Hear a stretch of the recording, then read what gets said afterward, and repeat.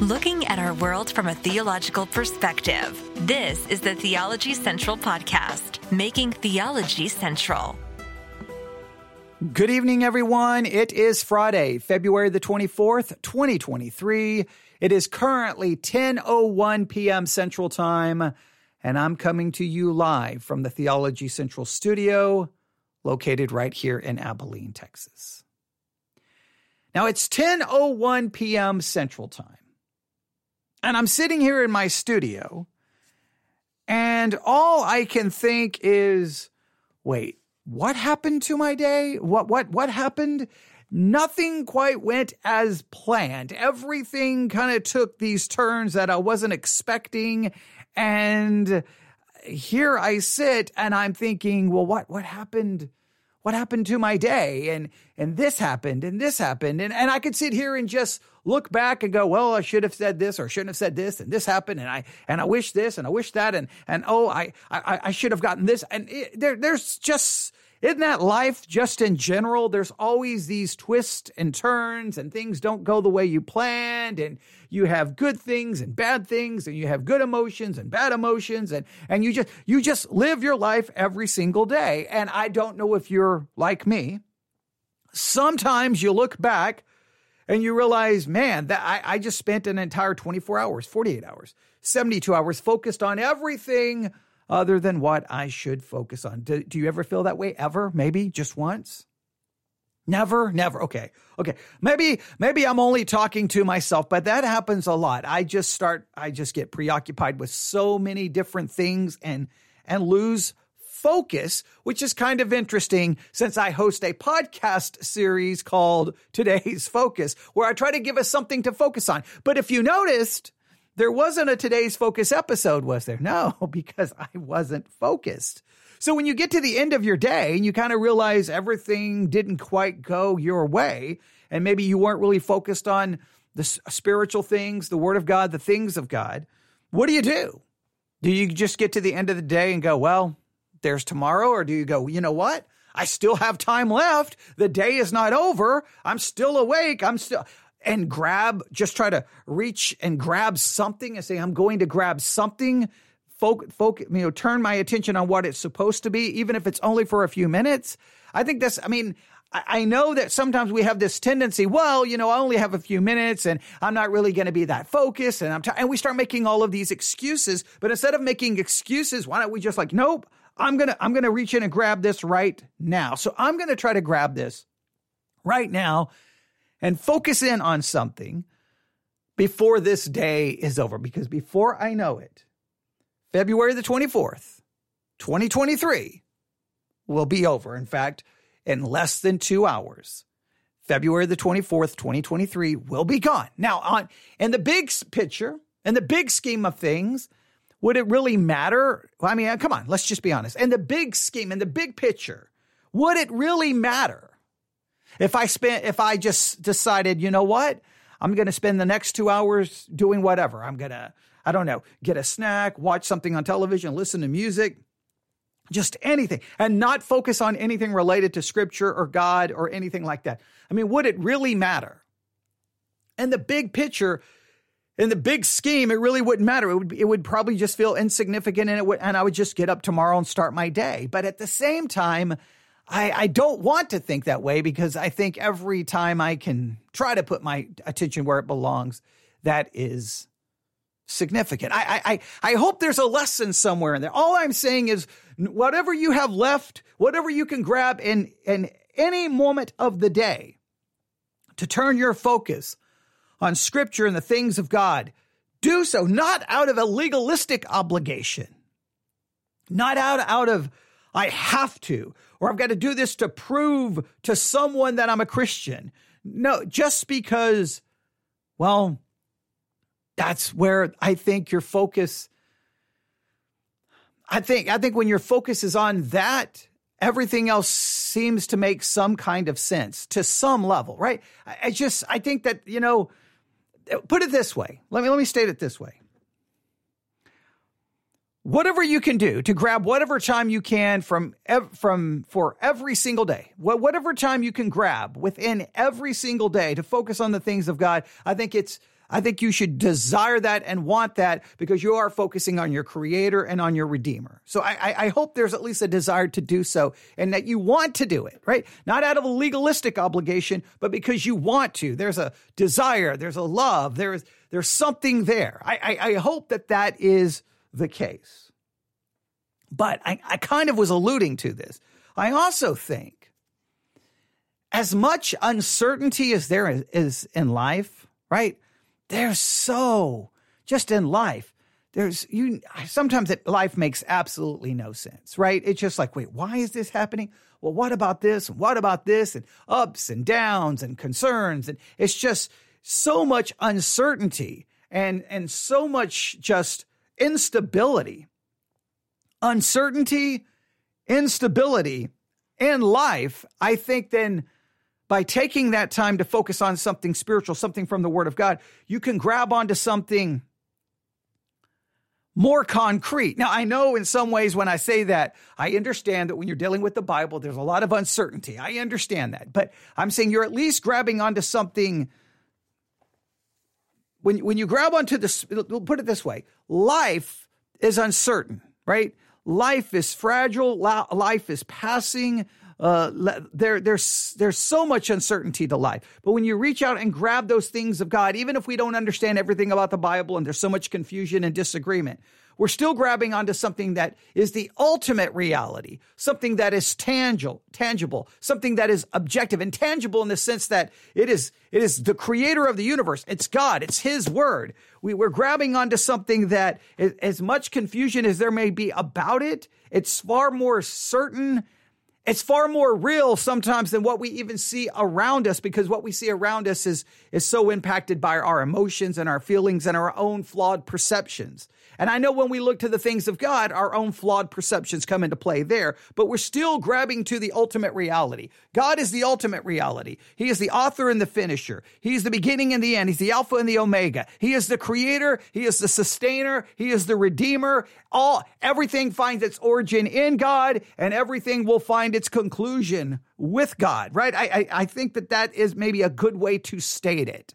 So no matter what's going on in your day, grab that time to focus on the things of God and realize that you want to focus on the things of God because of just how confusing and uncertain life is. I hope that makes some sense this evening. So I'm trying to do that. Try to set aside all of the ups and downs of the day and say, you know what? I'm going to grab onto something. So we're going to turn to Exodus chapter 34. Exodus chapter 34. Exodus chapter 34. Exodus chapter 34. And I hope that you find something in this, all right? Exodus chapter 34. And a lot of times during the day, I kind of just read the scriptures, and sometimes I don't say, hey, I give you like the time to open it. But it's, after 10 p.m., there's maybe a greater chance you're sitting somewhere where you can open a Bible or at least look on your mobile device. But if you can, Exodus chapter 34, verse 20. And I saw this verse, I don't know at what time today. I saw it at some point, but I didn't. I had too many other thoughts going on, so I didn't really give it much thought. And then as I saw that the day was slipping away, I'm like, you know what? I don't know what else to turn to. Let's go back to Exodus chapter 34. So I'm going to read it. And then I found these amazing words written by Charles Spurgeon in regards to Exodus 34:20. Here we go. Exodus 34, verse 20. But the firstling of an ass thou shalt redeem with a lamb. And if thou redeem him not, then shalt thou break his neck.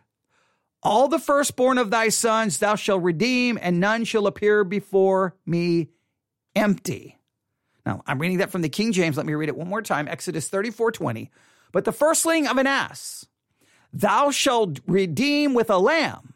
And if thou redeem him not, thou shalt break his neck. That's Exodus 34:20. I'm going to read it from a different translation. Exodus 34:20. Exodus 34:20, you may redeem the firstborn of a donkey with a sheep, but if you do not redeem it, break its neck. You may read those words, and I think some of you immediately know where to kind of take this spiritually. But if you read these words maybe for the first time, you're kind of like, wait, what? What is happening here? Let me read it to you one more time. You may redeem the firstborn of a donkey with a sheep, but if you do not redeem it, break its neck. So here's the firstborn of a sheep, right? Or firstborn of a donkey, I should say. Firstborn of a donkey. And if you don't redeem it, you've got to break its neck, and you have to redeem it with a sheep. Here's the firstborn of a donkey, and you can redeem it, and it has to be redeemed with a sheep. But if you do not redeem it, it's so violent. Right? It's kind of horrifying. You snap its neck. Yeah, it's like, what is going on, right? You have to kind of sit back and go, what is happening? Again, I'm going to read it from the King James. But the firstling of an ass thou shalt redeem with a lamb, and if thou redeem him not, thou shalt break his neck. Now, I think if you take the words from the King James, I think then it's much easier to kind of see where this is pointing, right? You redeem it with a lamb. Now, there's no question when we start talking about a lamb, where it's going to take us, right? It's going to take us to the New Testament. It's going to take us to the New Testament, if I can speak correctly. Behold, the Lamb of God who takes away the sins of the world. Immediately, you know that Jesus is spoken of as the Lamb, the sacrificial Lamb, whose blood is shed for us. I mean, there is not even a question about that. That is clear in the New Testament. That image from the Old Testament of the Lamb being slain, that's Jesus. He's the Lamb of God who takes away the sins of the world. There's no debate there. There's no question. So then it's the idea, here's a donkey, right? Now, if you're going to redeem it, it's going to be with a lamb, and if you don't redeem it, its neck is going to be broken. It has to be killed. It has to die. Now, if we think about a donkey, now this we may not have any, the picture may not be as perfect for this. Clearly the lamb, we know that points to Jesus. That's definitely in the New Testament. No, he's the Passover lamb. He's our Passover. He's the Lamb of God there's no question about that. We can demonstrate that.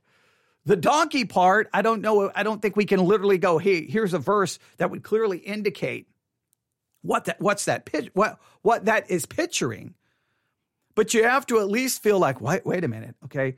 Typically we view a donkey, whether accurate or inaccurate, we typically view a donkey as stubborn, stiff-necked, kind of rebellious. Will only do what it wants to do, right? Will kind of fight for its own way. It's kind of the way we understand it, right? Stubborn as a donkey, right? That phrase is used for some reason. I haven't never raised donkeys or been around them for any amount of time to know how accurate that may be, but clearly that picture is there. So this donkey, if it's not redeemed by a lamb, its neck has to be broken. The lamb, Jesus, us, in a sense, the donkey, and if we're not redeemed by the lamb, then in a sense, our neck is to be broken. We have to die. Now, Charles Haddon Spurgeon obviously was thinking the same way because he wrote the following words. He called this, that unclean donkey is yourself. That unclean donkey is yourself. That's what he entitled this. And let me just read it. It's not long, but I think it's pretty powerful. First, he quotes, you must redeem the firstborn donkey with a lamb, but if you do not redeem it, you must kill the donkey by breaking its neck. Exodus 34:20. Every firstborn creature must be the Lord's, but since the donkey was unclean, it could not be presented in sacrifice to him. What then? Should it be allowed to go free from the universal law? By no means. God admits of no exceptions. The donkey is his due, but he will not accept it. He will not abate the claim, but yet he cannot be pleased with the unclean victim. No way of escape remained but redemption. The donkey must be saved by the substitution of a lamb in its place, or if it's not redeemed, it must die. Now, if a donkey is an unclean animal, cannot then save itself, cannot die for it, it can't do anything to redeem itself.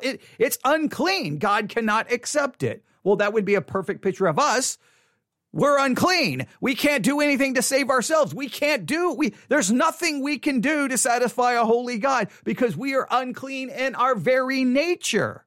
Forget our action. We're unclean in our nature. Remember, we do unclean actions because we're unclean inside. That's where the problem is.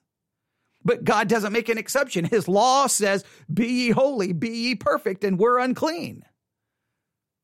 So our only hope is a substitute. Our only hope is redemption. Now, here's what Spurgeon says. My soul, here is a lesson for you. That unclean donkey is yourself. You are justly the property of the Lord who made you and preserves you. But you are so sinful that God cannot accept you. It has come to this. The Lamb of God must stand in your stead, or you must die eternally. Let all the world know of your gratitude to that spotless Lamb who has died for you and so redeemed you from the fatal curse of the law. Must it not sometimes have been a question with the Israelite as to which should die, the donkey or the lamb? Would not the man pause to estimate and compare the value of these animals? Assuredly, there was no comparison between the value of a sinful man and the spotless Lord Jesus. Yet the lamb dies, and the man, the donkey, is spared. Now, I think it's probably true that at some point, somewhere in the history of Israel, someone would have been like, well, I mean, do we want the donkey or do we want the lamb? I mean, which one has more value? What do we need right now? Hey guys, do we need a donkey or a lamb? Because if we're going to kill the lamb because let's just go ahead and kill the donkey. Like that someone may have looked at it in a very carnal way. But when it comes to us, there's no comparison. There's the eternal Son of God, the holy Lamb of God who is without sin. He dies so that me, the donkey who is unclean in my thoughts, words, and deeds and actions, I get to go free. That's hard to comprehend. My soul, admire the boundless love of God to you. Vile worms are bought with the blood of the holy Lamb of God. Dust and ashes are redeemed with a price far above silver and gold. What a doom would have been mine had not plenteous redemption been found. Let me read that again. My soul, admire the boundless love of God to you. Vile worms are bought with the blood of the holy Lamb of God. Dust and ashes are redeemed with a price far above silver and gold. What a doom would have been mine had not plenteous redemption been found. The breaking of the neck of the donkey was but a momentary penalty. But who shall measure the eternal wrath to come, to which no limit can be imagined?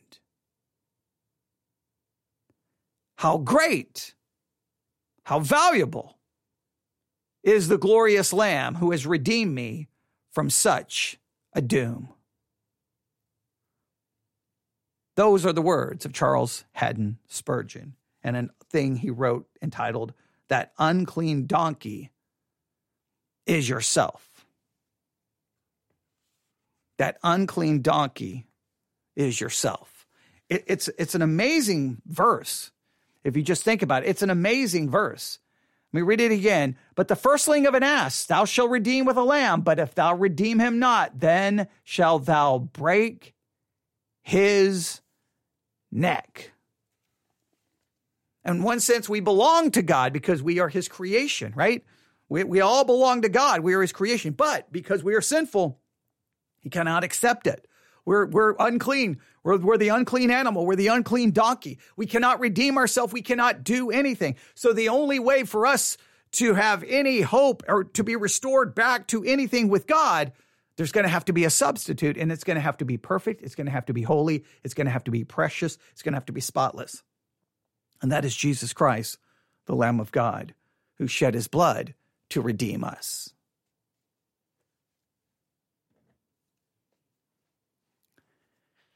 Now, two thoughts come to my mind today. One, there's about 257 billion things I don't understand about life. There are. There's about 1 billion things I don't understand. There's about 1 billion things I don't understand about myself. There's just so much. There is uncertainty. There's difficulty. There's confusion. There's life. There's just life. And whenever that happens, all you can do is find what we do know. And what I do know is that God sent his son, the precious Lamb of God, to die to redeem me from my sin. I may not understand. There's a million things I may not understand in scripture. There's a million things I may not understand about theology. There's a million things I may not, there's just so much I don't understand. The one thing I do know is that I am fallible and confused and I'm a sinner. That's what I do know. I do know that. So many other things I don't know, but I do know this. I'm a sinner, I'm confused, and my only hope of certainty is found in what God has done in Jesus Christ, because that is certain, that is assured. Jesus was sent, he died, he was buried, he rose the third day and ascended to the right hand of the Father, from whence he will come to judge the living and the dead. And it is in that sacrificial death, that substitutionary death, that I can find hope, because I am the unclean donkey, right? Who deserves to have my neck broken and to suffer for all eternity, but I've been redeemed by a lamb. And I can grab on to that and the uncertainty and confusion of life. That's something I can just grab onto, right? There's a lot of things I don't know. I do know that obviously I'm a sinner. Nobody has to tell me that. Got that? Check. Got it. I know how unclean I am. Check. Got that. I know how fallible I am. Check. I got that. I know that I'm going to die. Check. There's certain things I do know. There's a million things I don't know, but I do know this. My only hope of any true objective certainty is found in the Word of God, and I can understand that Jesus was the Lamb of God who came to die to save the world from its sin, to save people from their sins. I do know that. I do know that. And the second thing, I guess I take from this, I find some sense of certainty, something I can grab onto. And I guess the second thing I take away from this tonight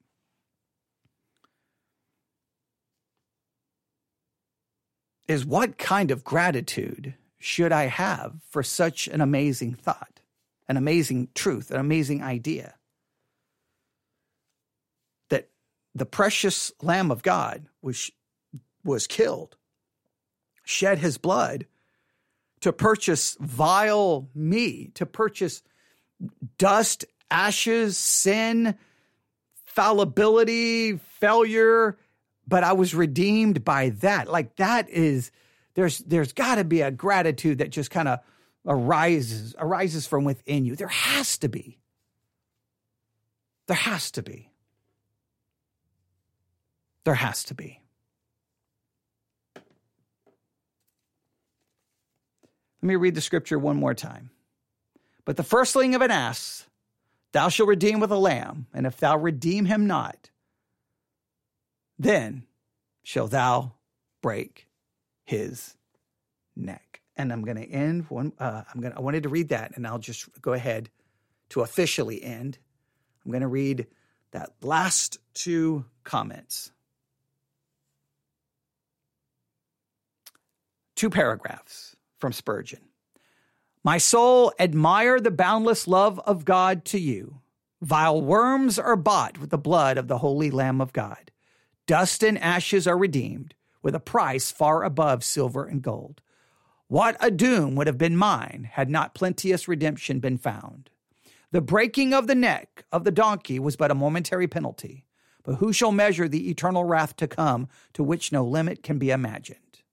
How dear, how great, how wonderful is the glorious Lamb who has redeemed me from such a doom. Thank you for listening tonight to this kind of special late night episode of the Theology Central podcast, where I attempted to grab onto something before this day was gone.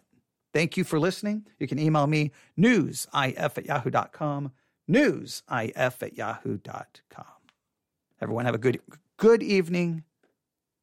God bless.